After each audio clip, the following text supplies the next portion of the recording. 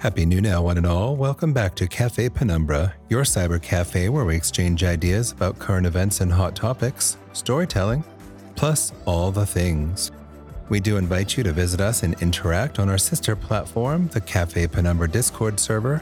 See the link in the show notes or at seraphimpenumbra.com. Today we'll be discussing the student loan debt relief situation and, of course, reviewing the top 10 movies of all time. But first, it's time for the breakdowns.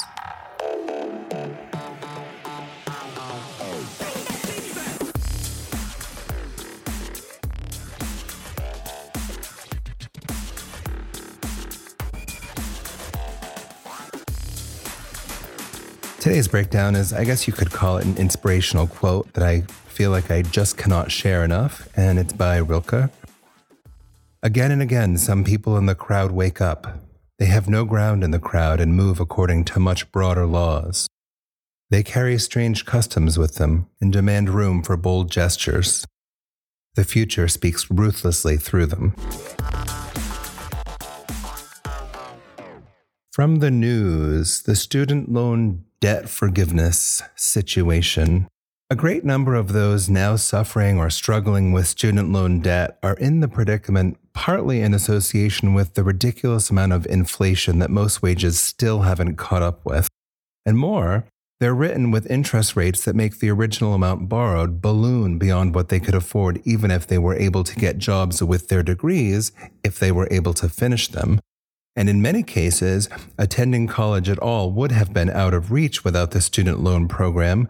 And an insidious side of this has been that so-called for-profit institutions of higher learning have taken full advantage of this, maxing out what students can borrow and cranking out worthless degrees.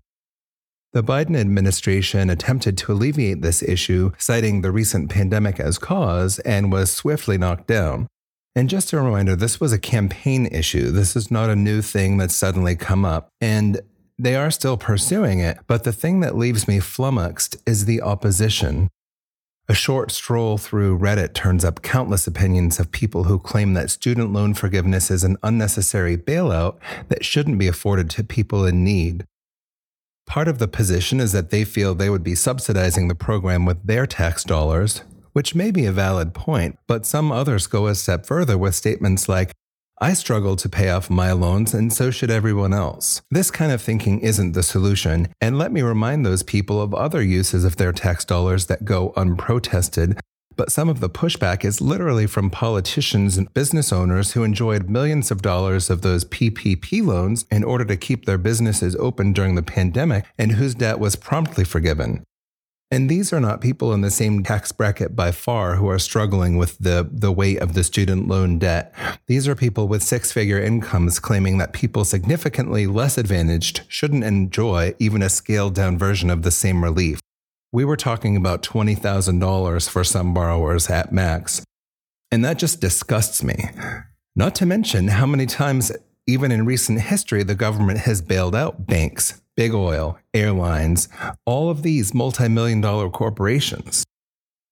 What a lot of people seem to not realize, I've seen countless testimonies of people who've made all of their payments faithfully, and even after 10, 15, 20 years, they still owe significantly more than they borrowed in the first place. These people can't buy homes even if they've been successful. All of this sentiment is blatantly symptomatic of a basic kindergarten foul play. Choosing to deny others what you have is hoarding. Shame on you.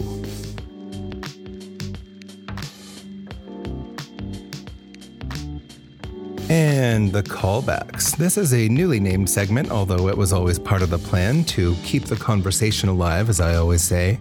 And it's just an opportunity to review comments and feedback that have been generated by previous episodes. And so today, from the urban homesteading episode, I was at dinner with friends a few weeks ago, and the urban homesteading episode came up. And we were kind of spitballing really alternatives to meal prep or how we can simplify the business of living healthy. But it came up around this family homesteading YouTube channel that I follow.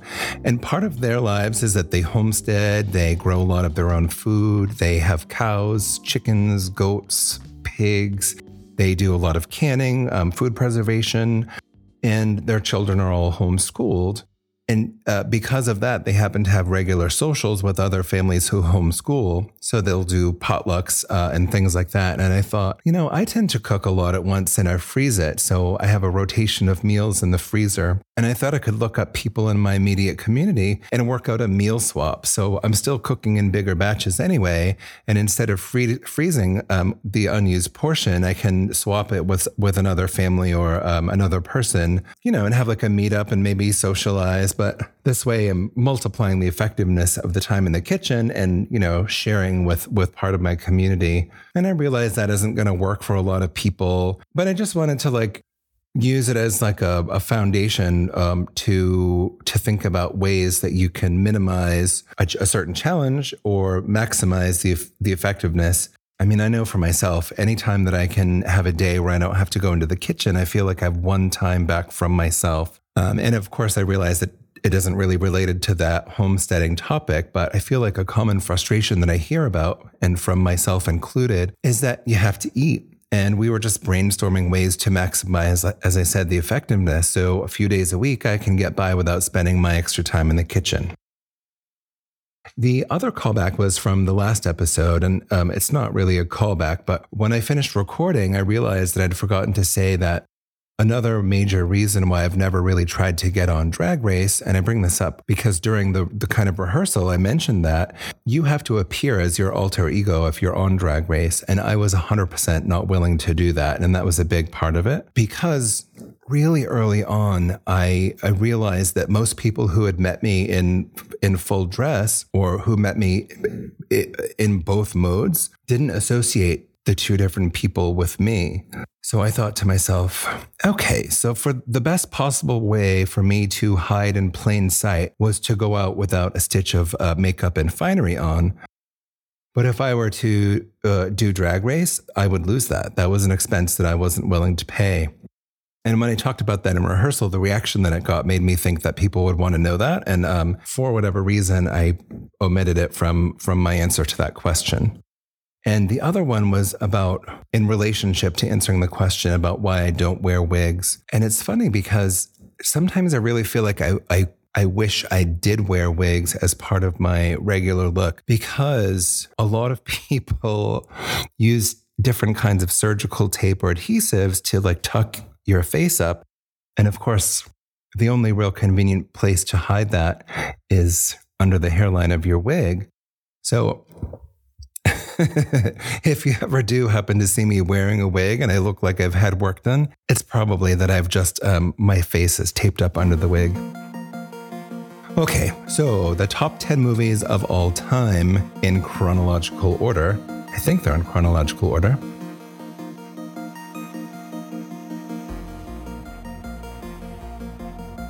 Number 1, Night of the Comet. In 1984 was a science fiction comedy horror about a group of teens who survive the passing of a comet that has left the rest of the population in piles of clay-colored biodust. I referenced this movie during the Bando Obsession episode because it was the first time that I'd seen a movie that was post-apocalyptic. And the idea of the world suddenly being unpopulated, but everything else stood in place, was something that kindled a passion for bandos or abandoned places for me. So you can start to see the theme of my tastes in this campy blend of comedy horror.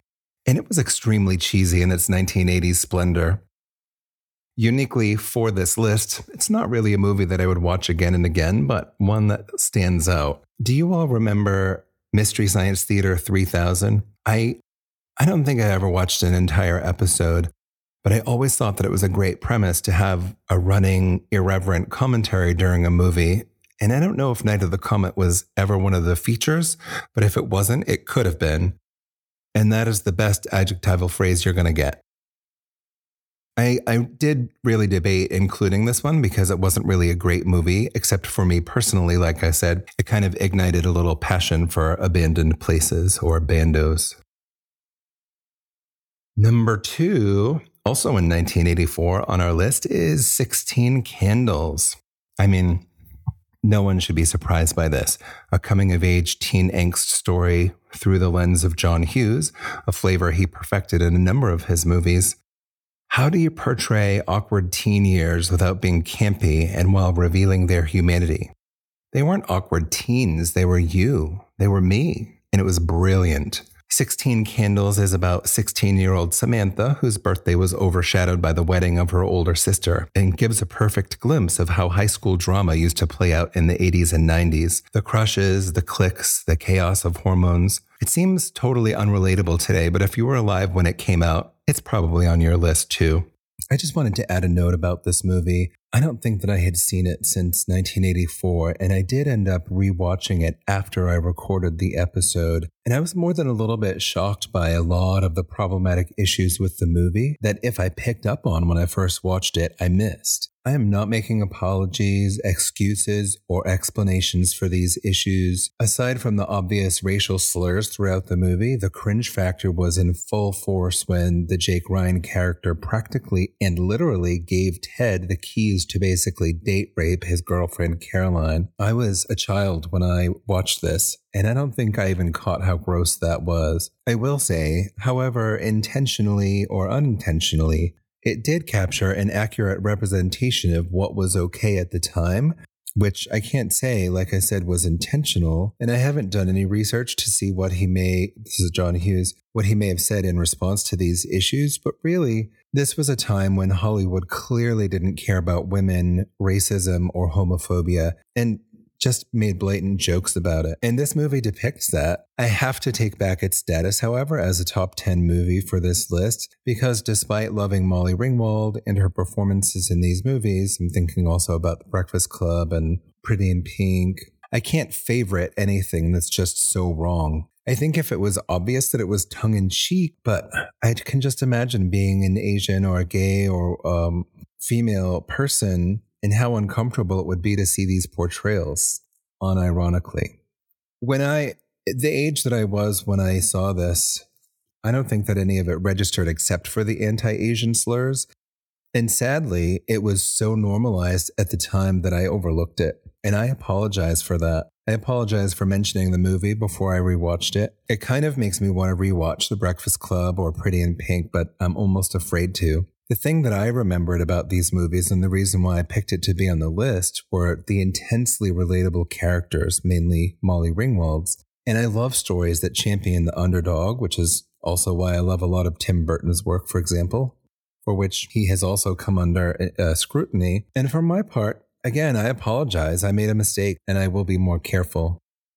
For the sake of the conversation, I'm leaving the discussion in, but in place of 16 Candles, I'm going to go ahead and add Death Becomes Her back in. I originally removed this movie because when I was preparing to record the episode, I was reminded of Postcards from the Edge, which I would have been remiss if I didn't mention it. Death Becomes Her was a 1992 dark comedy that shows a satirical view of Hollywood darling Madeline Ashton, played by Meryl Streep, with Goldie Hawn as her rival and Bruce Willis, a washed-up plastic surgeon who resorts to preparing the dead for their final rest. The plot thickens when a mysterious Liesel, played by Isabella Rossellini, sells Ashton a potion that reverses the effects of aging and provides eternal youth, wasted on the vapid narcissist of the Hollywood jet set.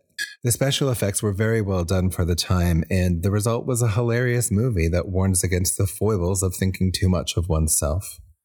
I am embarrassed by the number of times I rewatched this movie, but in my defense, it was probably playing on cable, so I had easy access to it. It wasn't like I kept going out to the Blockbuster to rent the same movie over and over again. Whatever. Number 3. I'm not sure what I expected, but this is as equally getting to know what the inside of my head looks like as it is top 10 movies. So, Beetlejuice from 1988. And I didn't even realize this until writing an essay for school recently.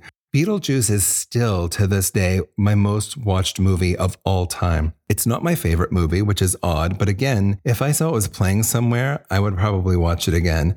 And it's partly the aesthetic. It's Tim Burton, who, of course, is another hero of mine. It just resonates with me. And the cast, of course, you had Michael Keaton, Gina Davis, Catherine O'Hara, Winona Ryder, Alec Baldwin. This spooky comedy tells the story of the Maitlands who accidentally drown in the river of the sleepy hamlet, where they remain haunting their own house, which takes a comedic turn when the house is sold to the Dietzes. The movie's portrayal of the waiting room in purgatory is probably my favorite part, and it reminds me that my hell probably would be a waiting room exactly like that. The special effects were delicious, they were campy, but I like that when I'm watching anything from Tim Burton. I know that no matter how many ways they brainstorm to do something challenging or amazing, his commitment to the aesthetic and to practical effects is something that wins me over every time. I love the miniature town in the attic. I love the serious themes and stakes juxtaposed with the campy slapstick that lightens it up. There's probably a word for it, but spooky comedies is just what I call it. I love this. And again, every single time I watch it, I'm reminded that, yep, this is one of the best movies ever made. And just on that, most of the movies that we're discussing here are really films, while there are a few exceptions. In my mind, a movie is usually made for mass consumption, to make money. And in most cases, that is pretty straightforward. But I also think that sometimes a film goes undercover in a way as a movie, and vice versa. For the sake of transparency, I compiled the list with a more general definition of movie, and once I had a chance to think about it, I realized that I had more of a mix of movies and films. And as a true Pisces, this is kind of a disclaimer that I'm using movie to refer to motion pictures for this podcast. Number 4, Postcards from the Edge. This 1990 comedy drama by Carrie Fisher was a deliciously written semi-autobiographical tale of an actress recovering from addiction while trying to get her life together after a recent stint in rehab, and focuses on the volatile relationship between her and her alcoholic mother, a faded Hollywood star. Postcards ties with Beetlejuice for the most rewatched movies on my list. And seeing Meryl Streep in a comedic lead was delicious. It's not something that she had done a lot of until then. And really a star-studded ensemble with Shirley MacLaine as the mother, Dennis Quaid, Gene Hackman, Richard Dreyfuss, Rob Reiner, Annette Bening, Conrad Bain. I wonder if part of why this was so good, besides Meryl Streep's delivery and Carrie Fisher's brilliance, is that in 1990, reality TV wasn't really a thing. So it was kind of, especially knowing it was based on Fisher's relationship with her mother, actress Debbie Reynolds, may they both rest in power, was that as an audience, we weren't used to seeing this behind closed doors lives of the Hollywood elite. In 1993, The Nightmare Before Christmas, nobody could be surprised that this is on the list. Again, Tim Burton showed us how his dark and gloomy aesthetic perfectly paired with Christmas, which I read a few different places that part of what inspired it was when you go into even a grocery store before Halloween, you can always see the candy, of course, and the costume goodies. But also you start to see the Thanksgiving stuff coming out and the Christmas, the tinsel and all that holiday bedazzlement that's ready to burst out and tantalize shoppers in a way that's, I find, distasteful. But a film that features both simultaneously, Halloween and Christmas, was a stroke of genius. And of course you see the pattern. It's dark and it's stop motion, so it's for me. And on that, we're watching a really elaborate puppet show, really. But from the very first frame, we easily forget that it's a puppet. It's real. It just becomes real and you never doubt it. And I think that is magic. The Sixth Sense in 1999 makes the list because, again, the way that the storytelling was done was so much more real than we're used to seeing in movies. I feel like it's something that we've seen a lot since, but hadn't seen a lot before. So this was a psychological thriller involving a child psychologist paired with a child who claims to see dead people who don't know that they're dead. Kind of a blatant metaphor, however apt. This movie, unusually sad for my list, is perhaps best remembered for the surprise twist ending, which was just so very well done. I was not one of the people who saw it coming, but when I saw the reveal, my reaction was, I'm watching this again immediately, which is a very unusual reaction for me. The Cell is another psychological thriller from 2000 that tells the story of a child psychologist who utilizes an experimental virtual reality tool to access the subconscious mind of a serial killer who is in a coma in order to find the location of his most recent victim. For me, the way that they depicted the narrative of the interacting with the subconscious mind was so well done that I'm surprised it wasn't better received. I thought the cast was great. I love Vince Vaughn and Vincent D'Onofrio, and of course, Jennifer Lopez. I will say it was a little bit surprising to see her in this. It was very dark subject matter, but she was great in it. Some of the scenes were artfully breathtaking, like a cross between high art and a dark and moody music video. And of course, the costumes were legendary. Not a movie that I've seen a bunch. It was really scary and graphic in some places, but delicious nonetheless. Hedwig and the Angry Inch in 2001. This is another movie that I'm a little embarrassed by the number of times that I've watched it. In fact, I recall living in our little flat in Bed-Stuy, one of our friends used to roll their eyes every time I watched it. And, you know, it was kind of promoted as the Rocky Horror update, and that really landed for me. We would sing along to all the songs and recite all the lines and practically had our own audience participation. I've shared a couple of times how that movie just kind of saved me in a way, so obviously it's on the list. But when you think about it, this trans rock star spending time in a trailer park and touring around performing, maybe it's a super niche demographic, but Hedwig definitely made the cut for me. All right. Synecdoche, New York in 2008. This is the one where I predicted I would start to lose a lot of people. And I'm guessing it was fairly obscure, but also very much more on the filmy side, but still a movie, in my opinion. If you missed it, I absolutely recommend it. Just know you will probably have to watch it a few times to get it. And I'm not even saying that I get it. The main character wins an award with which he decides to create his most brutally truthful work, and he undertakes constructing the world of his creation in a warehouse in Manhattan's theater district. The show continues to grow more and more complex, at times obliterating the lines between life and art. Panned for being indulgent, I completely disagreed. I love Philip Seymour Hoffman, may he rest in power, and I felt like I could easily see myself in the characters, which I think is intentional, but it was almost uncomfortable at times. To call it layered would be a complete understatement, and I can't imagine what it must have been like to work on that movie. They must have had an equally elaborate production schedule with very specific naming conventions because it's just so homo, I guess. I thought this was perhaps Philip Seymour Hoffman's best work, and I would definitely watch this movie again and again. It is a long movie, but so good. In 2009, Coraline was a dark fantasy horror based on Neil Gaiman's book by the same name and tells the story of the very relatable Coraline, a little girl left to her own devices who discovers a parallel universe while exploring her creepy new house. So this is me showing my geek, like stop motion, check, but not just stop motion. There were places when it absolutely would have been easier to utilize the readily available CGI to achieve some of the effects.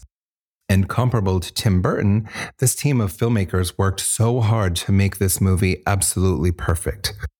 It was a little scarier without the goofy awkwardness that comedy would have lightened up, but it simply didn't fit into the recipe.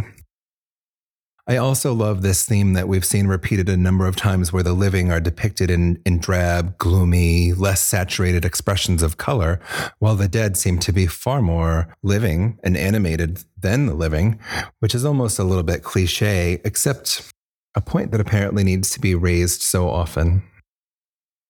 An honorable mention. In 1997, this is out of order, As Good as It Gets, this romantic comedy with a lot of heart effortlessly weaves together the lives of a single mother struggling to make ends meet for her sickly child, a douchebag novelist with OCD, and a gay artist. Again, this is one of those ensemble casts with Helen Hunt, Greg Kinnear, Jack Nicholson, Cuba Gooding Jr., Skeet Ulrich, Shirley Knight, Maya Rudolph. Who wasn't in this? For me, my mother suffered with OCD, and I'm a queer artist, and this unlikely crossroads for these characters was artfully presented. And even the characters that I didn't like, I ended up rooting for them by the end. I think there's a tremendous value in storytelling that presents characters that you can relate to and maybe find yourself a little surprised by having your own change of heart. And are you kidding me with the writing? Also, I think when you look at the cast of a movie, and it isn't a primary consideration for me, but when I look at the cast of certain movies, I can sometimes draw the conclusion these people didn't choose to make this movie because they had to, but because they thought it was good. Which isn't to say, there are plenty of star-studded movies that are worth missing, but I guess it also depends on who you like. And to an extent, this list represents some of that for me. I do want to mention also that I'm not here trying to say that these movies are better than other movies or that they're the best movies. They're just movies that for some reason or other either really resonated with me or impacted me or inspired me. And in a way, I'm grateful for, if that makes sense. And I sure know that there are plenty of hard-hitting topics, some that we've covered and some that we probably won't. But sometimes I just want to have a conversation that's a little bit of a respite from all that out there. I realize, of course, I can't ignore it, but sometimes, and especially lately, and believe me, I know this comes from a place of privilege. I never want to be unaware of that. And at the same time, sometimes I need to take a break and just connect with people. So that's that. I would love to hear from you what you thought about the movies that we talked about. I'm sure that I've left some off the list. Obviously, I loved Indiana Jones and Star Wars and Back to the Future and Fight Club and Natural Born Killers and Torch Song Trilogy and Shawshank Redemption and Inception and E.T. and loads of others. But I kind of developed a criteria, and these were just my top 10 favorites. No big deal. On the next episode, we'll be discussing dream phenomena. Thanks again so much for joining me today. Bonsoir. Of course, you can join the conversation as well on the socials, in the Discord server, and on the new Cafe Penumbra subreddit. As always, please keep the conversation alive, and remember, it's only a conversation when ideas are exchanged. If you're interested in supporting this broadcast, you can always buy me a coffee or visit our retail shop. Thank you for stopping by Cafe Penumbra. I'm your host, Seraphim Penumbra, wishing you a jolly new now. Today's program has been brought to you in part by the letter 7 and the number blue. Cafe Penumbra is produced by PLC Media Lab.